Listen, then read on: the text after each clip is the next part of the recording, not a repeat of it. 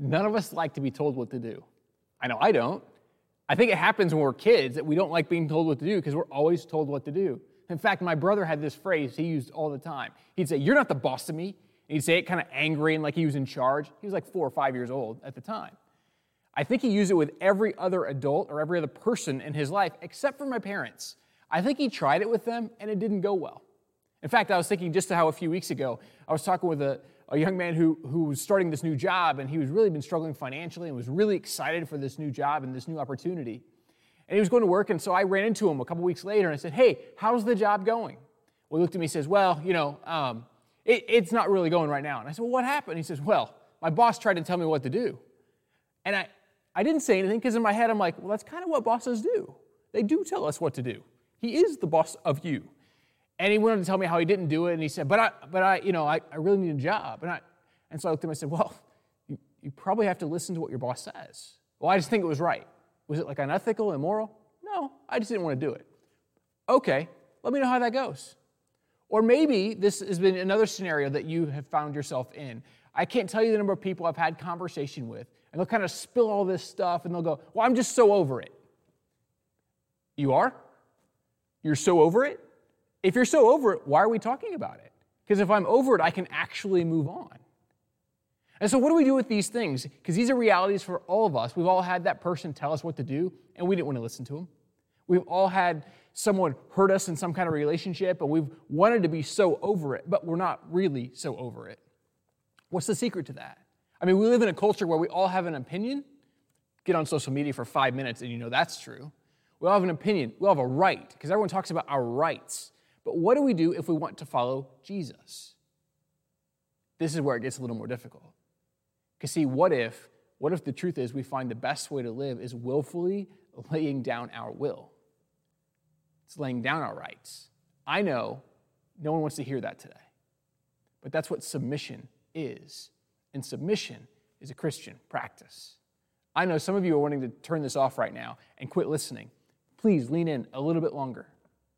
Because here's the reality. I want to say first what submission isn't. Submission is not allowing yourself to be abused or beaten. That's not what submission is. In fact, that's the opposite, because this is the one practice that probably has been abused in the history of the church, or really in the history of the world, more than any other practice. But submitting to others is a way of finding actual liberation and freedom. And so I want to say what submission isn't. Submission stops. We no longer submit, because the point where destruction begins is the point where submission ends. So if it leads to destruction, it's not about submission. Now, there may be times where we may willfully choose to submit to something that has consequences that are grave. In fact, we see how many of the apostles, they did this, but other times we find that this is not the reality for us. Because if it violates the law of love, which is the words of Jesus and his teaching, then it's not something we're supposed to follow out. But how do we know sometimes if I should submit and the consequences may be kind of grave in my life? They may be really difficult. Or how do I know if it's not the right time to submit? And that's where I'd say we lean in and trust the Spirit's guidance. And we find a good spiritual mentor, someone who's further along in the journey than we are, and we talk to them about it. But submission never leads us to the place of destruction, at least in that way, because that's not who Jesus is. But how do we define submission then? What does it look like? And so I love these words of Dallas Willard. Dallas says it this way: submission is abandoning outcomes to God. Did you catch that? Submission is abandoning outcomes to God. It is trusting the outcome to God and living in the moment the way we're called to live. It is submitting to others and trusting Him to be the judge of the rest of the world. It's not us having to do it. We don't have to worry about our rights. We don't have to carry that burden any longer. We can actually learn to let go. If we embrace this in its fullest way, which we'll talk about as we look at the words of Jesus in just a moment, we'll actually be able to say, when we say, "I'm so over it," we'll be so over it, we don't even have to talk about it, because we really are over it. This is where submission leads us. But it comes with difficulty, because it requires laying down our rights. And that's why I love these words. Well, love might be a strong word. That's why these words of Jesus become for us life-giving, even though I probably don't love them when I look at them. And here's what Jesus says in Mark chapter 8, verses 34 and 35. Then he called the crowd to him along with his disciples and said, "Whoever wants to be my disciple must deny themselves and take up their cross and follow me. For whoever wants to save their life will lose it. But whoever loses their life for me and for the gospel will save it. Did you catch those words? I honestly don't know that I like them. Who wants to be my disciple must deny themselves? I don't want to deny myself anything. None of us like to deny myself anything, right? We don't like to do that. Take up your cross. Like, I don't know, I've seen pictures, of what Jesus might have looked like on the cross, or others that were tortured by the Roman Empire, and that doesn't really look all that appealing to me. And you're telling me I have to willfully choose to take up my cross, to lay down my rights? That if you want to save your life, you'll lose it. But if you lose your life for Jesus and for his good news, his message that God's kingdom has come, you'll save it? I don't know about you, but these words are difficult for me. And then I think about rights and what are my rights, right? And then I look at Jesus. Jesus, the Son of God, God in flesh. All the power in everything, created all things. He laid it all down. Became like one of us. He allowed an empire, a kingdom, a country to execute him. I don't think you can be more humiliated, more humbled, more submissive than that. And this is what he reminds us, that we're to live this way. He voluntarily chose to do this, and it changes everything. There's a freedom in that. That's why I love this kind of phrase. It's this, that the cross life is the life of voluntary submission. The life of voluntary submission as followers of Jesus. It's not that we know that we don't have rights if we choose them, but we voluntarily lay them down for the sake of others, for the sake of the world, for the sake of following after Jesus. This becomes for us such a powerful thing. And when we do that, there's freedom. There's less regret. The truth is, there aren't a lot of conversations as a pastor I've had that I would go back. I mean, there's lots of phrases I would use differently and messages I would preach another way. But there's only a few conversations I've ever had where I'm like, if I could go back, I would do that totally different. One of those conversations was a conversation with someone who was upset with me in my office, and we talked for a long time.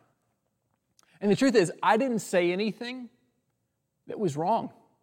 I didn't even say anything that I should regret saying those words, but I can tell you this, at the end of the day, I may have been right in all that I said, but my heart was dead wrong. In fact, I'd say it this way, I should have just shut up. I should have listened. I should have been a better pastor. In fact, I wrote a letter after the fact apologizing because I couldn't go back. I was so worried about my own right, about being right, I couldn't listen to the other person in a way that would allow them to be heard. I didn't agree with them. I still don't. But it doesn't change that I could have approached it with way more grace and way more love. In fact, I wish I had read these words I'm going to share with you before then. And these are the words. Do you know that liberation comes from giving up your rights? It means you're set free from the seething anger and bitterness you feel when someone doesn't act toward you the way you think they should. If I'd embraced those words before that conversation, maybe it turned out differently. Maybe it wouldn't have. Maybe it would have been the same result. But I can't go back to it. See, I started thinking, too, about a time when early in ministry, like I went to college, and then I went to graduate school, and I knew I wanted to be a pastor. I felt God called me to this. And so I started going to school for it. And I went to school for like 7 years. It's a long time. Not as long as some of the doctors, but it's a long time. And so I went to school for 7 years, and at the end of that, in the Church of the Nazarene, we have this thing called ordination. But I, like many people, I thought it was a right to get to that. But ordination, they ask you this question in the middle of this process of like ordaining you as an elder in the church. And they ask this question, will you willfully surrender these credentials if we ask you for them? Excuse me? I mean, I went to school, I got a degree, I got 2 degrees, and you're saying, wait a minute, that may not be worthy of this, you may ask for them back? Yeah. If we do, will you give them? And I had to answer this question in front of a few hundred people. Will you voluntarily give them back? I said, yes. See, what I began to understand was this, that it's not about earning anything. It's about learning to lay something down. Ordination was the church's recognition of God's call in my life, not my own recognition. It was submitting to people over me in authority. And what that does for us is it opens up our eyes to begin to see the world in better place. In fact, it brings us to these words that in submission, we are at last free to value other people. Their dreams and plans become important to us.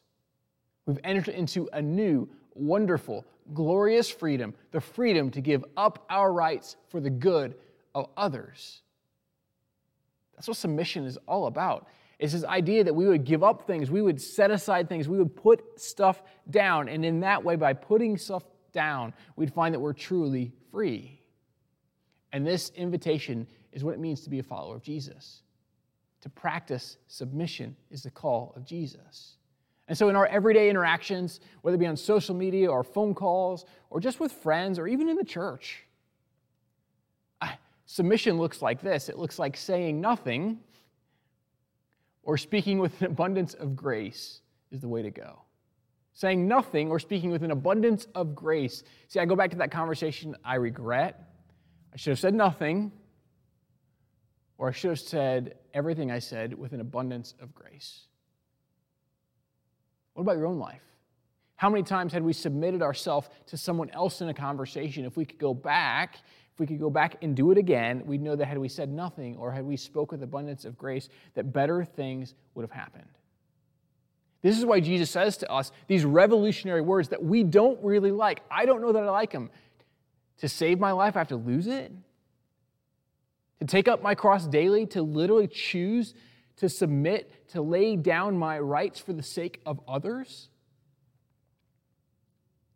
It's really hard. But here's the thing, in submission and not having to get our own way, what we'll find is we will begin to live in such a way that we really can say, I'm so over it. Who's the boss of me? They're not the boss of me. I'm just choosing to willfully submit to the person in authority over me. That attitude change, that heart change, that changes everything. And all of a sudden, we don't have to have our own way on everything.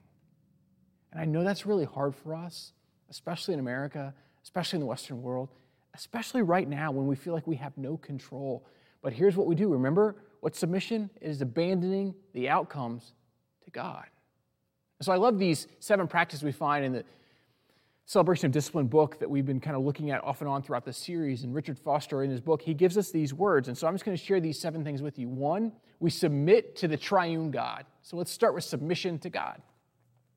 Number 2, we submit to the Scriptures. We trust what they have to say. We lean especially into the words of Jesus as the primary indicator of how we're called to live. Number 3, we submit to our family. Right?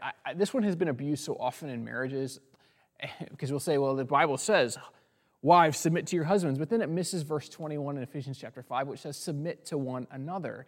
And in fact, if you're going to go read the Ephesians 5 text, talk about your own marriage, then you better know it's talking about the church, not just marriage. But that's a whole other conversation for another day. I don't have time for that now.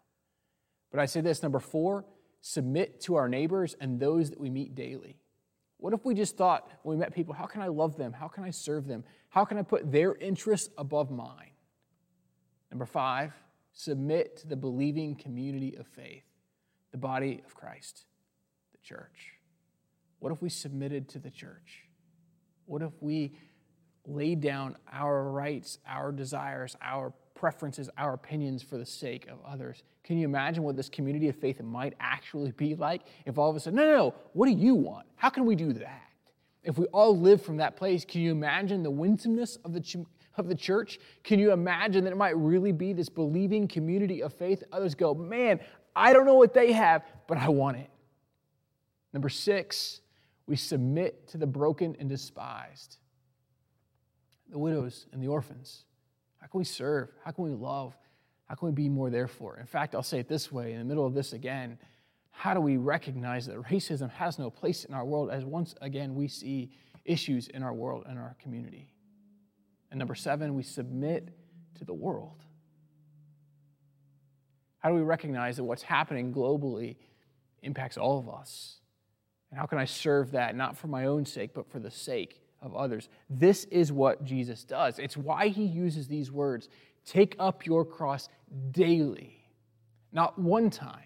Not just when you decide to follow me, but if you're going to be my disciple, if you're going to follow me, then you have to take up your cross daily. It is a way of living. It is a way of life. It's a decision we have to make every morning.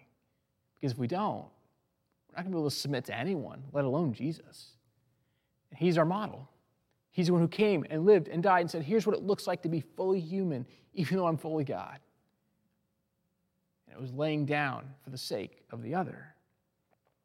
See, Jesus did this a pretty incredible thing. He took the cross, this symbol of despair, this symbol of death, this symbol of slavery, this symbol of oppression, this symbol of torture, and he turned it on its head. We see people wearing crosses as jewelry now, and that's because of Jesus. Jesus took the places of death and despair and torture, and he turned them into places of hope. And that's what he invites you and I into, to lay down our life for the sake of the other. Jesus and the cross is the ultimate example of submission to others. And it's the invitation that you and I are called to live with this hope that we know at the end of the day we can abandon all outcomes to God and it's going to be okay because we know Jesus. And we know that in Jesus he submitted to the world around him and they crucified him. But we know at the end of the day that's not the end of the story. And in his crucifixion, there's ultimately his resurrection, which brings us hope. And today is Ascension Sunday, and the resurrection of Jesus is the hope that we have today, that he sits at the right hand of the Father, and he invites us to someday join him as he restores and redeems all of creation. And it happens when we take up our cross daily, we submit to him, and we abandon all outcomes to God. Will you pray with me? Father, we thank you for this opportunity to gather together digitally. We long for a day in which it's in person, and so we pray that you would redeem all that is broken in this world, that you would use us. May we submit to you, and may we submit to the world around us. We know that this practice is a difficult one, and so we ask that you would help us to embrace it, that we'd be willing to lay down our rights, our opinions, our desire to get our own way for the sake of others. So, Father, we do trust our lives and our future to you. And help us to not just say these words out loud, but help us to truly abandon all outcomes of our life to you. And we can do this because we trust in your Son, Jesus. It's in his name that we pray. Amen. We hope you'll take advantage of the prompts online, that you'll use them, and if they're valuable for you, you'll find that you just invest in them in ways. So go to our website at connectionpointmi.com, and we hope you'll continue to connect with us there.